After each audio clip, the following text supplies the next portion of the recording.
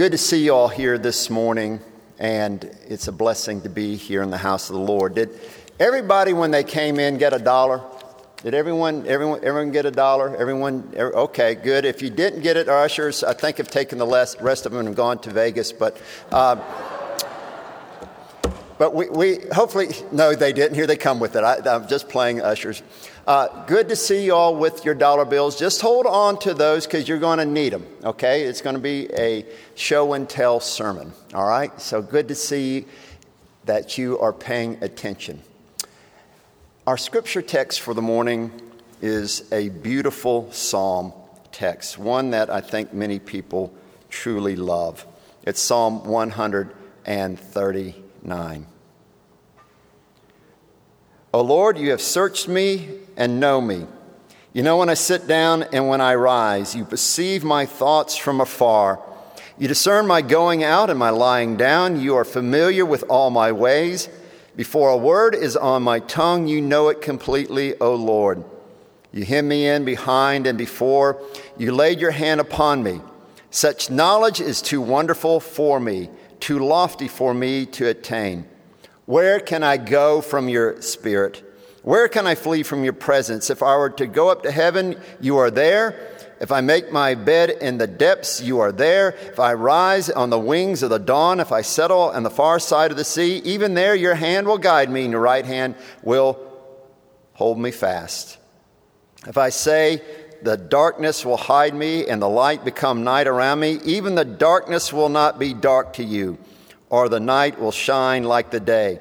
For darkness is as light to you. For you have created my innermost being. You knit me together in my mother's womb. I praise you because I am fearfully and wonderfully made. Your works are wonderful. I know that full well. My frame is not hidden from you. I was made in the secret place when I was woven together in the depths of the earth. Your eyes saw my unformed body.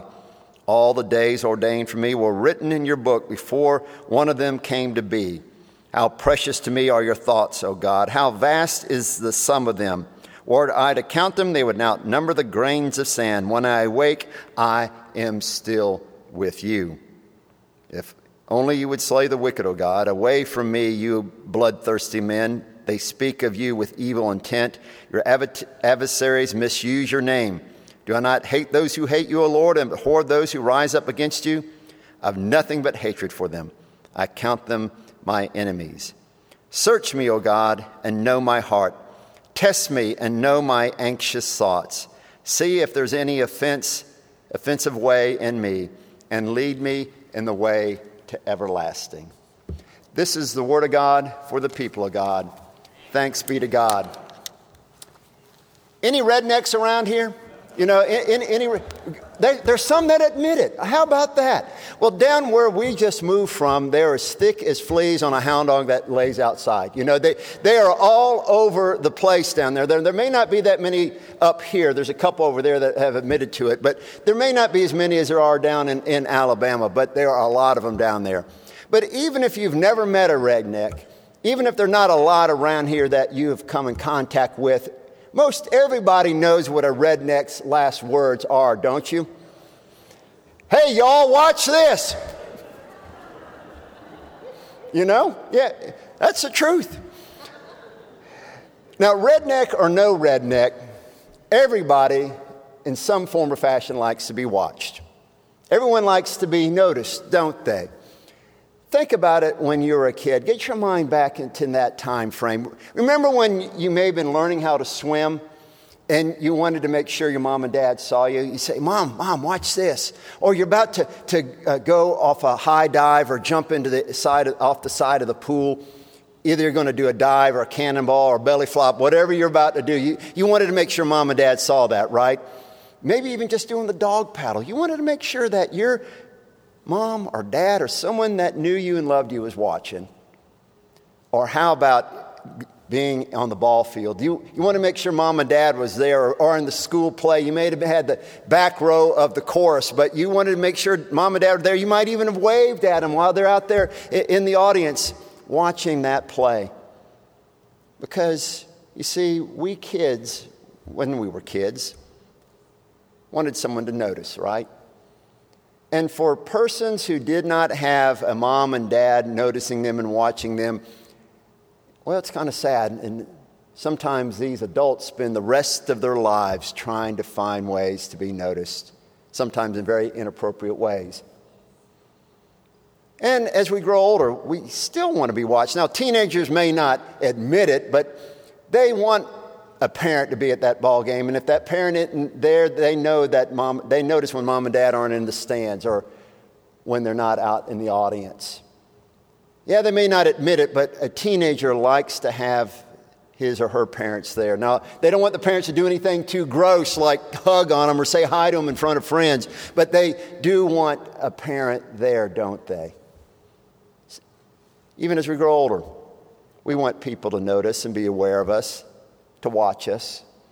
When these students come back to college, they're going to do all sorts of things to make sure that there's someone watching over them. They'll join fraternities or sororities. They'll get involved in something like the Wesley Foundation, a wonderful organization, by the way. They'll do all sorts of things to make sure that someone's watching over them. And even into adulthood, when we move to a new place, say, we want to make sure that someone notices us, right? Someone cares. Someone watches over us. Well, that's what today's psalm is all about. Lord, you have searched me and you have known me. You watch my coming in and my going out. You know the words that are on my mouth before I even say them. You know all about me. And some of us are thinking right now, oh my gosh, I'm in trouble. That before I've uttered a word, the Lord's aware of it. Before I even do a deed, God knows that I'm about to do it. And some of us, when we think about that, well, makes us be in a little fear and a little trembling, right? That someone has said that what heaven's going to be like is that when we get there, we're going to do nothing but watch reruns of people's lives. We're going to sit back and watch what people have done and what they think and what they have said. And some of y'all are thinking, I hope there's some very comfortable chairs because I've lived a mighty boring life, right? Now let me say this. There's nothing in Scripture that backs that up. But what if it's true? That everything that we've thought, everything that we've done, everything that we have said will be viewed by everybody. And you might be thinking to myself, oh my gosh, I sure don't want my mama to know about that. And you only maybe know what that is. Well, mama may not know, but God does. And for many of us, we back up and recoil in horror at the thought that God knows everything about me. We are in fear and trembling, and we are ashamed. And this is just a part of who we are, because from the very beginning, this is how humanity has reacted to our own waywardness. Look in the Garden of Eden. As soon as Adam and Eve took a bite of that apple, what did? They try to cover themselves up with fig leaves, and they go and hide from the Lord God. Why? Because they are afraid and they are ashamed. They fear, you see, this Lord God who they have committed this sin against. They are worried and that they are fearful that this wrathful God knows all about them. And many of us are like that. We think about when God is coming to see us and know us and have an awareness of who we're all about. We think of God as wrathful and judgmental. My dad was an avid golfer. He wasn't a very good golfer. It's a gene he passed on to his sons, but he loved to golf.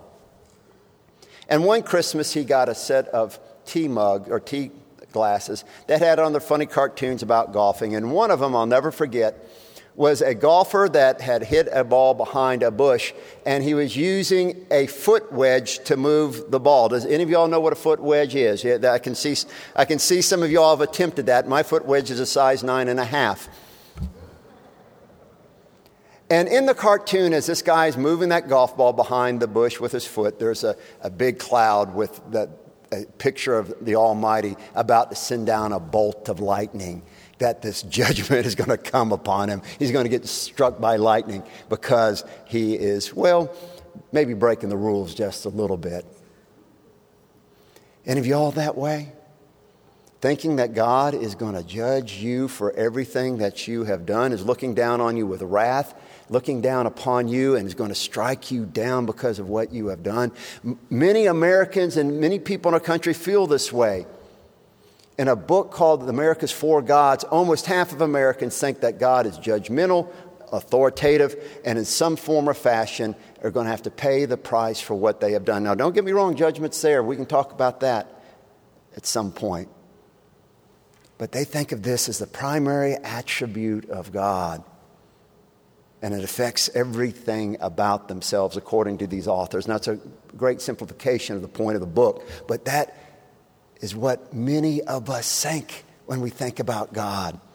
This judgmental, this wrathful God who sees all who we are and knows that, and we know somehow, some way that this God is angry with us.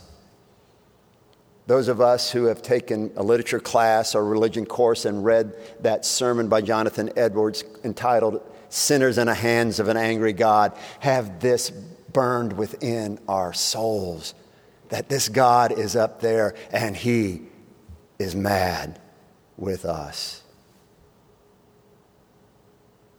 And so many people believe that is what God is all about. But when we look at that Genesis text a little closely, we see that when the Lord God walks through the garden, he asks the question that parents who are trying to find lost children ask, where are you? Where are you? And then when he sees his children there trembling behind the bushes, he asks, what have you done? For you see, the Lord God is sad about what his children have done. It breaks his heart. And he doesn't look on them so much with wrath, but with pity and with sorrow. Look at the way the book of Hosea puts this. Hosea, speaking for the Lord, says, how can I let go of you, O Israel? How can I reject you, O Ephraim? I am God, I am divine, not mortal. I do not come with you in wrath. And then in Paul's letter to the church at Ephesus, we hear these words, do not do acts that grieve the Spirit. Not anger the Spirit, grieve the Spirit. For you see, it seems like when God sees us and knows us and can tell what we are thinking and what we're about to say and what we're about to do and where we're about to go, and when we do things outside his great plan and dream for our lives, this breaks the heart of God. It saddens him and makes him feel pity and compassion, as we talked about last week, on his wayward children.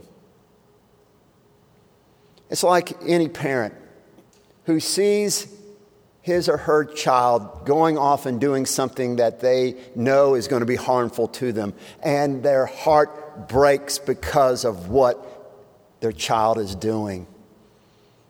For the longest time, I would read daily guideposts. Some of y'all may have done that or still read that. And it was saddening to see the journey that Marion Bond West was going through with her wayward son who was addicted to drugs and ending up in an ever darker place throughout his life as he made one bad choice after another, after another, after another, and how this mother's heart was broken as she continually prayed and pleaded for her son.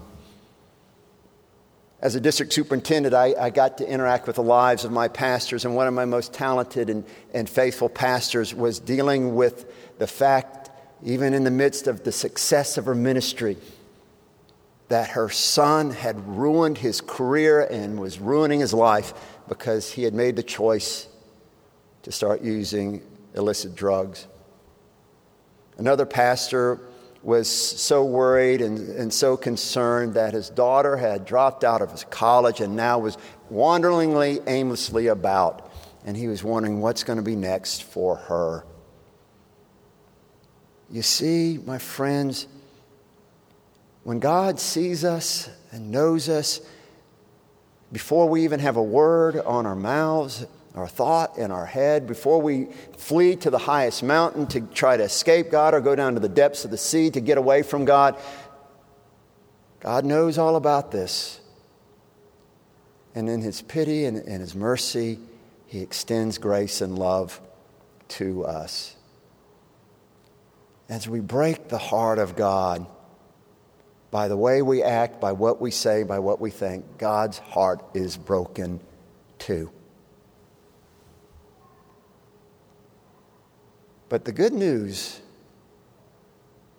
is that God still is there pursuing us. A phrase that I hope you'll hold on to because it's made an impact in my life is something that was on the wall of my parents' bedroom. It said this: God sees us as we can be, but loves us as we are. God sees us as we can be, but loves us as we are. Now take out your dollar bill. You were wondering when you're going to use this thing. This is not to be your offering.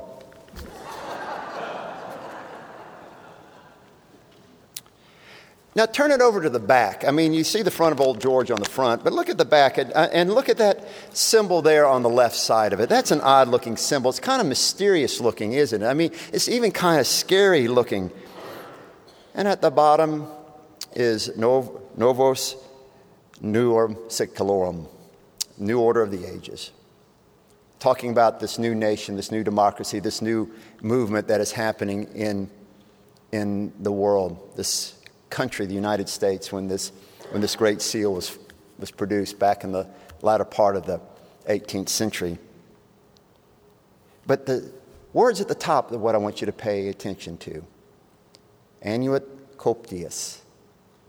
Annuit Coptius means He favors us. He favors us.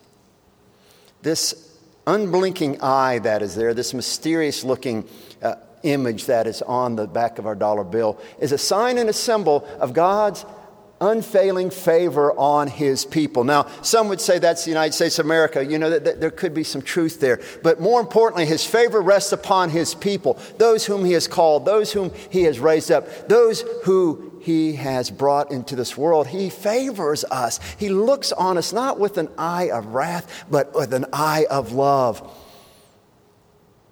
You see, this eye staring at us is like that song by Ricky Valley. It's too good to be true. I what? Y'all know it. I can't take my eye off of you. That's what God is doing. That's what this psalm is about. This eye is constantly upon us. He looks on us with favor. He looks on us with love and grace and mercy. He is amazed by His creation. And He can't take His eye off of us. Because, you see, that's how much He loves us. And you can't escape this gaze. You can't escape the loving look of the Lord upon you. As the psalmist says, I can go to the furthest depths of the sea. There He is. I can go to the highest mountain trying to get away from this love, and there's that love pursuing me. I can go down as far as I can go into the depths of death. That's what the text really says there. And there, your hand is upon me. Under the darkest night, and your light will still be there shining on me. You see, my friends, there's nowhere you can go to escape the loving gaze of God and God's loving presence in your life. Even if you're not aware of it, even if you're trying to reject it, even if you are finding yourself enmeshed in something you should not be enmeshed in, somehow that love and grace is still there. It's just up to us to make ourselves availed to it and aware of it. And because of that, God is greatly concerned about you. Now, there are plenty of people in our country that believe in this God.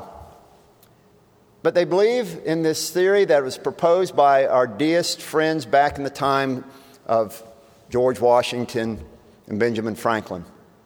That God set everything in motion and set it off to do its own thing. He may see it, but he's not too concerned about it. In fact, in this day and time, around a third of Americans think that's the way God is. Even those that are in church, even those who say they believe in God, they believe that God is not concerned about their personal lives.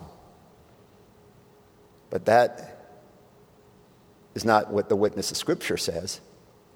Listen to what Isaiah says in chapter 49. A mother might forget her child. A woman might forget the baby that she suckled at her breast.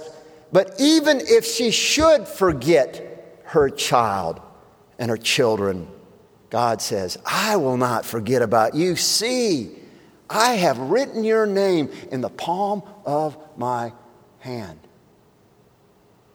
You see, God won't forget about us. He cares about us. And whatever we're dealing with is what God is concerned about too. I like the way that the great Catholic bishop from the late 17th century put it, Francis Fenelon. He said this: what concerns you concerns God. Isn't that good news? Whatever's on your heart and your mind right now, whatever you're wrestling with, that's of a concern to God. And I've been in this business long enough to know that someone in the pew, someone out there watching online is dealing with something. It may be a broken relationship. It may be that you're concerned about one of your children or your grandchildren going in a direction you would not have them go. It may be you have some financial pressure. You may be concerned about all that's going on with this pandemic. But guess what? Whatever concerns you concerns God. And God longs for you to bring these things, whatever you're dealing with, before His throne of grace, so that His love and His mercy might touch your life and bring healing and hope and peace to you. You see, my friends, we cannot escape this ever-present gaze of God. Look at that dollar bill again. See how that eye is unblinking?